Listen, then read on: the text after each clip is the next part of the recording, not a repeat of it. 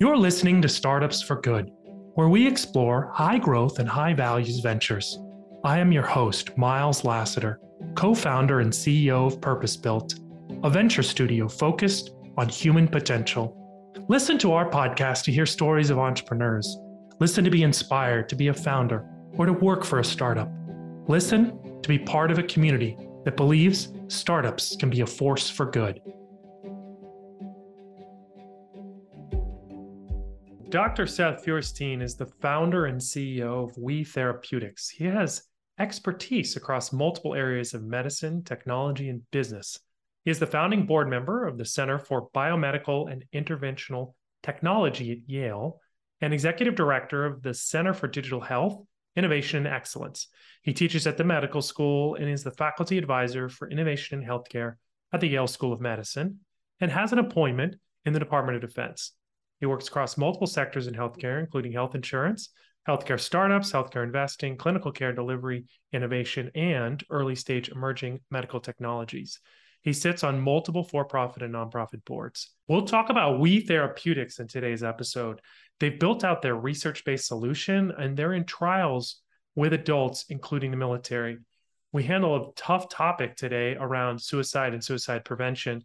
If you or anyone you know are having suicidal thoughts, you can call 988, which is the new national crisis hotline, or you can text the crisis text hotline at 741741. That's 741741. During this episode, we speak about mental health, behavioral health, and how it's arisen, digital therapeutics, and what they're best for. We also talk about his transition from academics to business and what others can learn. I think you'll learn a lot with this episode. Please stay tuned. Seth, thank you so much for coming on Startups for Good. Oh, thanks for having me, Miles. Always enjoy spending time with you. We are talking about an exciting subject, which is your company, but it serves a population struggling with something that is very scary to many and very sad. So I do want to make sure people are aware of that before we go too much further. I do want to ask you, We Therapeutics serves people to help prevent suicide. Why is suicide on the rise and such an issue today? Oh, wow. Okay. So that's an interesting question. I'm not sure there's a definitive answer. Other than that, it's multifactorial in terms of its as a deadly sort of state of the brain, but it's been a leading killer for a long time. So while there has been a gradual increase and consistent increase for the last 2 decades in the US, it has been a very, very high-ranking killer among different age groups in the US, really for decades, even before that. In terms of what's happening now in the country, I think they're similar, but maybe exacerbated things that were increasing risk of death previously. You know, the question itself kind of begs an interesting thing that I've been learning more about, which is that we often think of suicide as somehow different from other medical conditions. And I think a lot of the stressors that increase death for the heart or for the lungs can also affect the brain. And so there's sort of classic medical causes. And then some of the things that increase trauma on the brain, whether it's direct physical trauma or other stress or trauma, can increase the risk of suicide. And in some quarters, those have been increasing as well. But we see interesting and divergent trends depending on subpopulations in our country, not unlike in cancers and cardiac conditions based on other variables. So it's a complicated question without a singular answer. So if I understand what you're saying is one way to look at it is the brain is an organ just like any other and subject to similar sets of stressors and challenges. That's right. That's exactly right. And the suicidal state of the brain is a lot like the state that other organs can get into. So if you take a step back for a moment and you look at what happens when someone's suicidal, it's a lot like a cardiac arrhythmia. So some cardiac arrhythmias are a state of the heart where there's this relatively spontaneous phase of risk for sudden death. In the case of the heart, the sudden death arises because of disorderly pumping or stopped pumping. There are a variety of things that can happen, and that leads to less oxygen flowing and bodily dysfunction and death. The suicidal state of the brain is a similarly dysfunctional state where the individual ends up attempting to take or taking their own life because the brain isn't functioning well. And so the only way the individual and the brain can see a way out of that mode of dysfunction is to sort of reset the brain. In fact, when you speak to suicidal individuals, the vast majority of them will say to you after the suicidal period, they actually didn't want to die. They just didn't see a way to get out of that state of dysfunction. So how does your company help? We build on a multi-decade series of research studies and rethinking of the way to prevent suicide. So when you think about medical breakthroughs, they often don't happen in singular events. And in our case, the same is true. So we started down this road about 8 years ago as a company. I started meeting with leading researchers around the company and thinking, if we were really going to tackle this problem, we needed to get the best interventions together under one roof, working on singular pathways. And the way we felt that we could do this was using software, not necessarily software to earlier identify who's at risk of suicide, which is something that I think people ordinarily think about, like, oh, if you're going to prevent suicide, you want to identify people sooner. It's true, identifying them sooner can be helpful, but it's only helpful if you have interventions that reduce their risk of deadly events. And so we got together a group of researchers and we built a software application. That software application, you can think of it as a therapy experience for the person who's at risk of having a suicide attempt or suicidal death. And it helps retrain them in how they identify when they're at risk, how they prevent being at risk, and what to do when they are at risk. Not unlike what happens, when people have cardiac conditions, they learn about how to identify when things are going badly and when to go to the doctor. They might learn when to take aspirin. There are things you can do to prevent bad outcomes in different organ systems. And we basically teach the person how to do that for their brain. And are all the interventions speaking or thinking, or could they be go seek a doctor or something else? It can be all of the above. So, and it also helps the person understand when do they need to see a doctor, when can they self-manage. And I think one of the challenges about suicide, and one of the things that makes it so there are several things that make it complicated. One of them is this idea that it's a choice, and the other is that it's out of our control. And so when people attempt or die by suicide, we often look at it like, why did they make that choice? And we feel like it was within their control, but we don't say that about other organs. But the truth is, understanding when you need to go to a doctor is an important part of preventing suicides. There's a knee-jerk reaction both in the healthcare system and outside the healthcare system when someone mentions suicidality to get really anxious and to freeze up. But taking a step back and thinking about it more like, what do you do if someone has chest pain, or what do you do if someone has a lesion on their skin? You go through an orderly set of processes to identify where the risk is and how to reduce the risk for that individual. And we help the person understand that for themselves. One of the challenges is that the brain is the tool you're using as an individual in order to identify and get out of that risk period, but it's in a state that's not functioning properly when that's occurring. And so practicing what to do and continually working on what to do become really important, because if you or anybody out there listening to this, can think of a time that was very stressful or an event that occurred very quickly, it can be really hard to have a clear memory of what happened.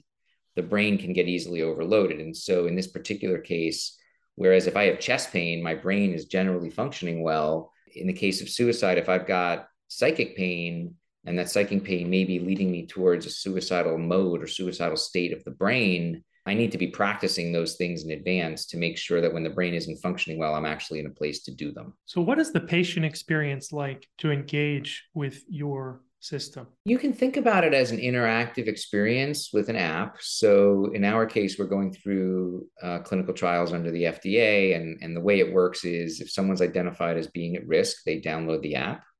That app has an approximate 2-month experience where the patient interacts with it. There's a mix of multimedia, personalized didactics. It's not designed to be engaging and addictive like a social media platform or a video game. It's really designed to feel more like a clinical journey for the patient and designed to help them focus on reduced suicide attempts. A lot of people might have chronic suicidal thoughts, but not necessarily have high risk of an attempt. And they might have very limited suicidal thoughts, but have very high risk of an attempt. And so while we do help them understand things like suicidal thinking, we also make sure they focus on attempt risk as an independent variable. You can think of it as similar to other diseases, and we help them understand that, like, I can have low back pain. It doesn't necessarily mean I have a ruptured disc in my spine. And so there's a big distinction between the two. And there are many people who have chronic pain, but little to no risk of ever having a ruptured disc. And then you have some people who've never had pain and their disc ruptures all of a sudden.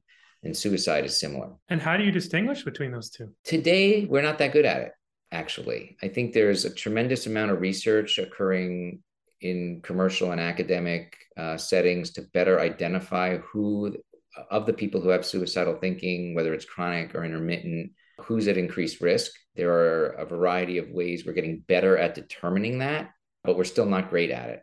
There are many studies that show that clinicians who evaluate patients in the hospital are about as good at it as a coin flip.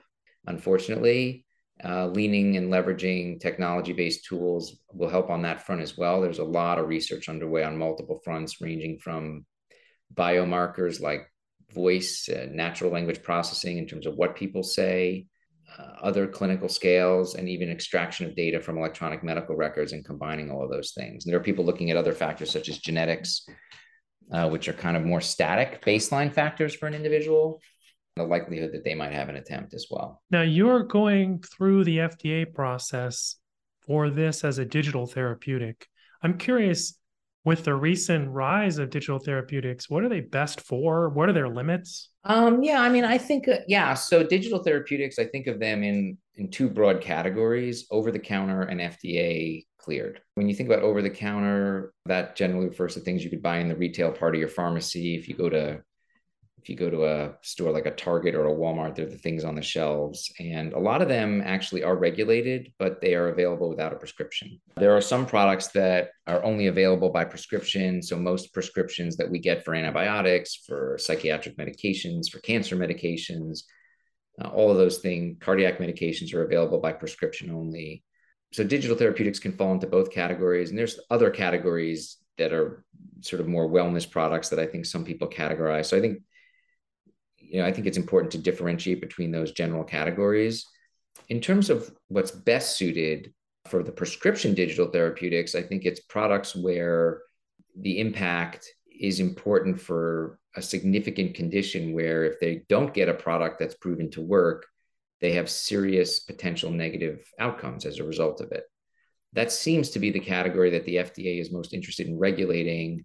I also think it's important for prescribers and patients, when it comes to certain conditions, to have comfort that they are getting a best-in-class product. And I think certainly for suicide, and it falls under the FDA purview. There are other conditions such as insomnia, where we have products that are available over the counter and by prescription in the United States that are software products.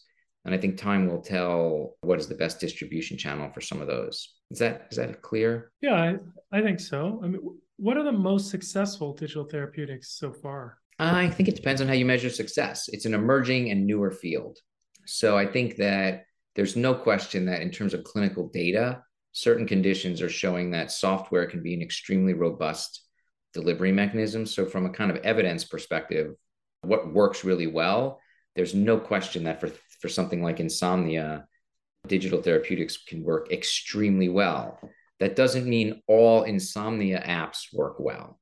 So I do want to say, just because it's been proven that a really good insomnia app can work extremely well and be broadly available to millions of patients, there are many that have never shown to be particularly effective. So I think that for some conditions like insomnia, they've been extremely successful on the data front. In terms of commercial success, I think it's early in the process. And there have been some digital therapeutics that are FDA cleared that are starting to get coverage, starting to get reimbursement. A couple of companies have raised tremendous amounts of capital, hundreds of millions of dollars. Two of them are now publicly listed. And I think they are really emerging as a next layer of kind of the biotechnology ecosystem that's software driven. On the over the counter side, there are a variety of digital therapeutics that are not FDA approved products targeting either different types of medical claims or different types of conditions. Some of them have shown very good data. The vast majority of them don't have much published data. And so it's hard to say how efficacious they are, although some of them have achieved significant commercial success. We were very fortunate, myself and some of my colleagues founded an early digital therapeutics company that was over the counter about 15 years ago. And we're fortunate to be successful and eventually scaled to about 100 million benefit lives, and was acquired by a national health insurer. So I think there are different ways to measure success in this space, and we're seeing emerging examples in those different categories. Do you see the rise of digital therapeutics being connected with the rise of behavioral health, in that these things can be delivered digitally and therefore, software is eating the world? I actually tend not to. So I think interest in behavioral health has definitely increased, but I personally tend to not differentiate behavioral from medical. And let me explain what I mean by that. If I was to say to you, is it more important for your cardiac outcomes whether or not you take Lipitor or your behavior? It's basically a rhetorical question. I mean, we know that diet, exercise, sleep, these things are extremely important for good cardiac outcomes. For the vast majority of people who take Lipitor, if it's appropriately prescribed, you will reduce your risk. But if you have bad behavior, you smoke, you eat poorly, you don't exercise, your outcomes are going to be far worse, and it's not going to be overcome by taking that medication. Behavior and medical, so it kind of depends on what you mean by behavioral. If you mean psychiatric therapies, there's no question that software uniquely lends itself to either improving clinician-delivered live therapy or in some cases being a replacement for it. And so in that case, yes, where the therapeutic modality inherently was not invasive to the body, software lends itself to that. And there's definitely a lot of interest in that because there's huge shortages of mental health clinicians. And even when people get access to mental health clinicians, studies show that they are very often highly variable in the quality and fidelity of what they do as compared to what's effective for patients. And so I think there's a lot of excitement around helping solve shortage issues in terms of clinician availability as well as quality issues. And there's a tremendous variety of tools emerging on the quality side, not just tools that do the therapy, as their main activity in the software, but also software that measures quality in live sessions, software that better differentiates patients who are at risk. There are many different categories. You've had success in so many different areas, related but different. As a doctor, as a professor, JD, working in an academic setting as well as starting companies. How did you learn the digital or software side of the business? It was basically by accident. I got really interested in, so I'm a psychopharmacologist, essentially a prescriber by background. And, I was really fortunate. I've had, arguably the best training a person can have, incredible graduate school, medical school and law school at NYU, internship and residency at Yale, been on the faculty here for more than 20 years. Well, actually, no, that's not true. I've been on the faculty here for almost 20 years now. I guess I'm dating myself, but I think that like what I learned would have been the best thing to make available to every patient. And in many cases, that's true. But one of the things I noticed about 15 years ago was that people were getting prescribed too many medications. So we had lots of patients for whom talk therapy was really the right thing for them. And unfortunately, they didn't have access to quality talk therapy, even in New Haven. New Haven, by some metrics, is the most prevalent place to be able to get access to mental health care. The Yale Department of Psychiatry has hundreds of clinicians in it, and we have a relatively small city. But getting high quality, validated talk therapy was a challenge for people I was trying to get help for. And that sent me down the road of looking into what could be done to scale it. And it turned out there was some really outstanding research, mostly done internationally in places like the United Kingdom, Australia. And so I traveled around the world and met with different researchers who at the time were doing pretty crude use of software, but really great clinical outcomes to take some of the repetitive parts of the therapeutic process and digitize them. And I believe this could really work in the United States for patients and for the people paying for their care as a win-win. And also for providers who often don't want to be doing some of the repetitive activities. They don't consider it high value use of their time, or they don't enjoy it. And so I had to kind of learn how to take what was done by those other researchers and put it on a platform and distribute it in a way that was appealing to patients as well as the people who were paying for their care. I like to say I became an accidental software architect. And then, of course, once the software was built, I had to become an accidental software salesman. And I think I don't think I love sales as per se, but it's not hard to sell something you really believe in. And so that was really the process. There was a lot of tough learning. I mean, understanding what's happening when you hire a software team is a real challenge for people who are not technically trained. And I had not been technically trained. Any advice, the things that you learned the hard way and that you'd like to pass on to others? I think the single hardest thing is getting real clarity from your software and product teams around what you expect from them. And then if it's not working efficiently and well, being willing to replace them or bring in other personnel. That is ultimately the scariest and the hardest thing. And I've seen that play out both in startups and in large corporations. I'd actually be really interested in your thoughts, Miles, because you've done a lot of this. But my experience is that there's so much at stake for a startup that when you have a technical lead and you have a software team and you're an executive who's not technical, it's very scary to make a shift in that team if things aren't going well, because it's kind of a black box to you.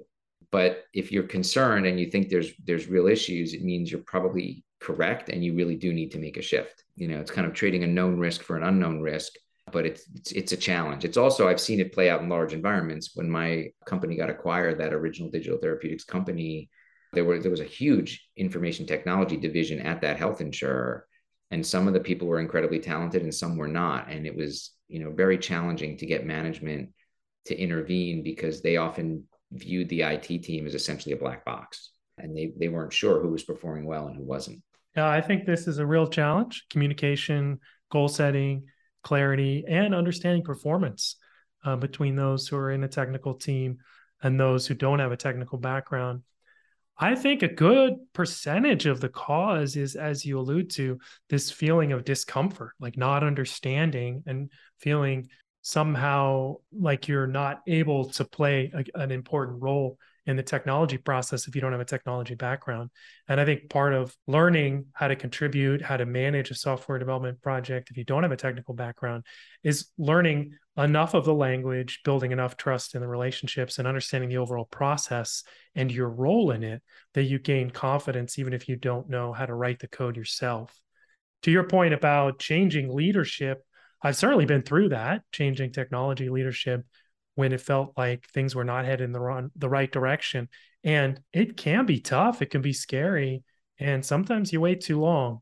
But hopefully you don't have to do it, to your point, if you're setting clear objectives, clear understanding about what everyone's role is and what you expect to be built in the end. I think that with the prevalence of agile techniques, many software organizations are having a better relationship with their internal customers because they're giving their customers the power to change the scope and the requirements as they go.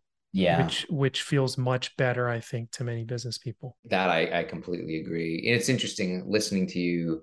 I guess something I learned is that I think business, like that's also interesting, is like obsessing over the technical products when you're not a technical person. So, seeing the wireframes, seeing the mock-ups, and then as things are being built, testing them yourself so that you're in there providing real dialogue also shows the team that you are going to be in there checking the work. And I think it raises the caliber of what they do and increases the dialogue between them and the non-technical teams, which I think is really helpful. I've seen it be really helpful as well. Yeah, being willing to engage in user acceptance testing in a meaningful way and have a conversation if it doesn't meet your expectations. I remember I had a conversation with software developer in my first startup, and he wrote out user acceptance testing does not equal requirements gathering. And what he meant by that was, when you're looking at what we've already built, don't tell us what you think we should have built. And I understand the frustration of getting feedback on something that you just spent time and effort and feel proud of. Yet I informed him that as long as your iteration cycles are short, that can be very positive. Course correct, get on the same page about what you're ultimately trying to build. And if people asked you to build something that isn't what really is needed, don't you want to find out sooner than later? And it's a great time to gather requirements for your next cycle. Yeah, that's a phenomenal anecdote. Like I have a luxury in this current project because we're dealing with, patients who are often at their most challenging point clinically that they've ever encountered. Certainly their families are seeing that, from their perspective, that I've told the software teams and used that to say, look, we won't know everyone's experience. There are providers, there are patients, there are caregivers who are often family and friends. And this is life or death. And so let's together understand that we're going to continue to have to iterate because we're going to learn as we go. We're doing things that have never been done before. And so I actually get a little bit of leeway and luxury with the technical team because of that. We do a lot of usability testing with patients. And I think because of the uniqueness and complexity, in contrast to, say, consumer products, we don't overemphasize theories going in until we get feedback from the users. So I get away with a little bit more leeway, I think, than the typical manager.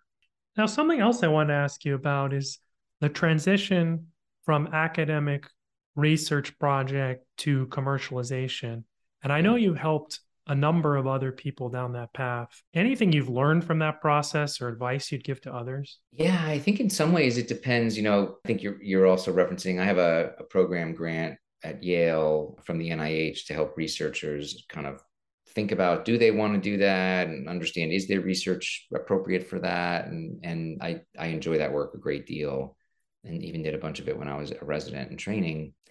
I think it depends on which piece of the ecosystem you are. So if you're a researcher, I think very often your research, you spend more time with it than you do your own children. And it really is like a child. And so there's a tremendous amount of objective expertise around the quality of the work, but then subjective or even overemphasized attachment to it.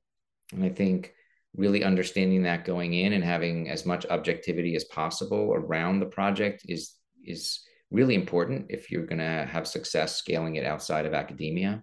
I think if you're a business person working with researchers, understanding the dynamic that I just mentioned is really important, because you're often going to be working with researchers and scientists who have a real attachment to their work, and letting go and having it take on a life of its own outside of the lab or the academic environment is a real challenge and something new for them.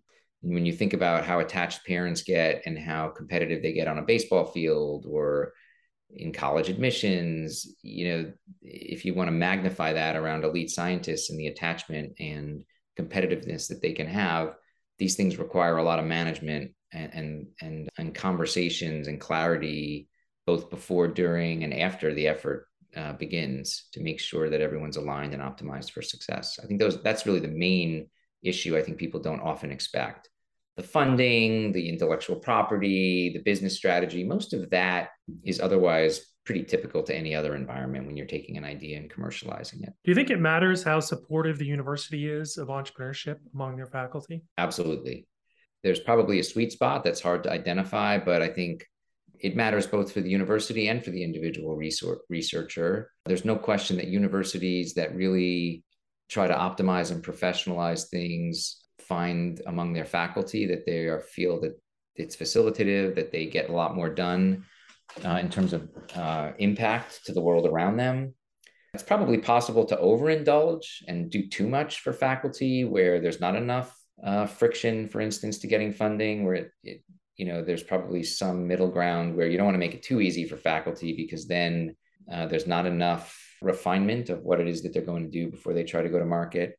But I'd say in general, most universities probably feedback is are not supportive enough. And it's a challenge. It depends on the university in terms of, do they really have enough going on that's got commercial potential to justify the investment in the infrastructure required for proper support, which can be pretty extensive. With your background and success, you've had opportunities to be an investor full time. And why has that not been a path that you've pursued more vigorously?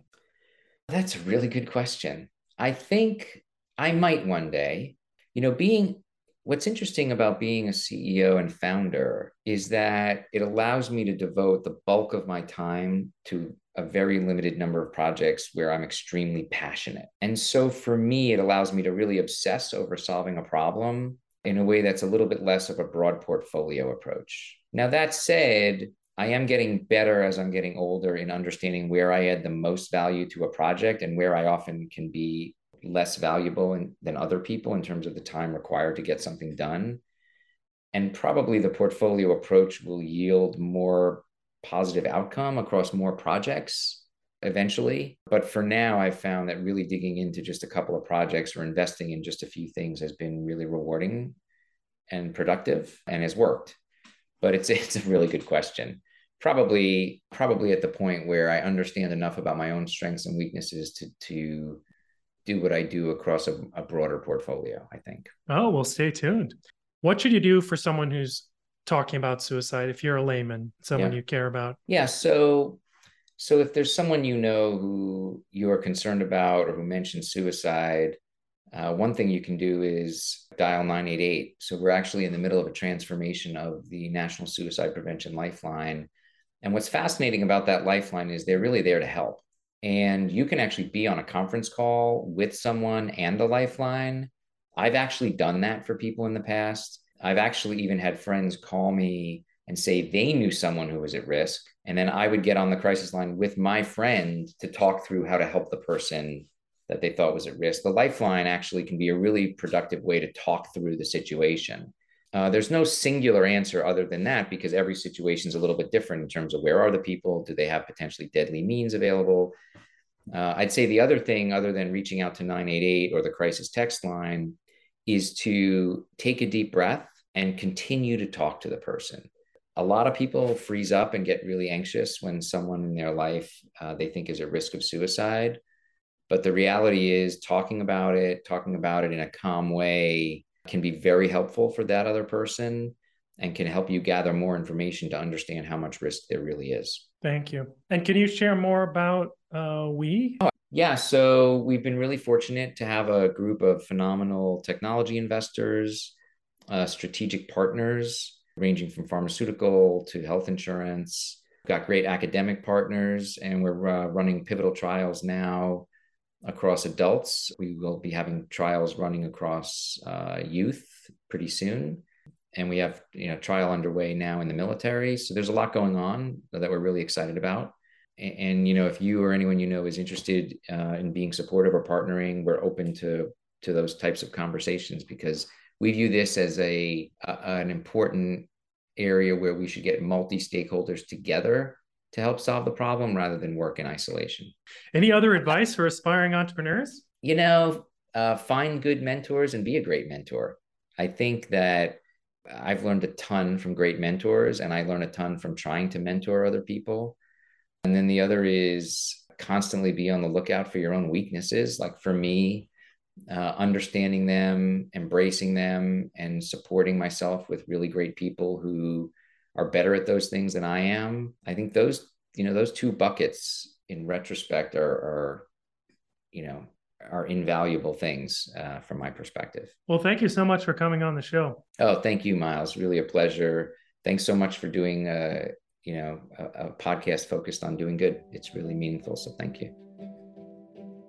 If you liked what you heard today, be sure to subscribe using your favorite podcast player. And please give us a rating and review. Startups for Good is brought to you by Purpose Built, a venture studio focused on human potential. If you were inspired today and want to reach out, please visit our website, purposebuilt.vc. Thank you.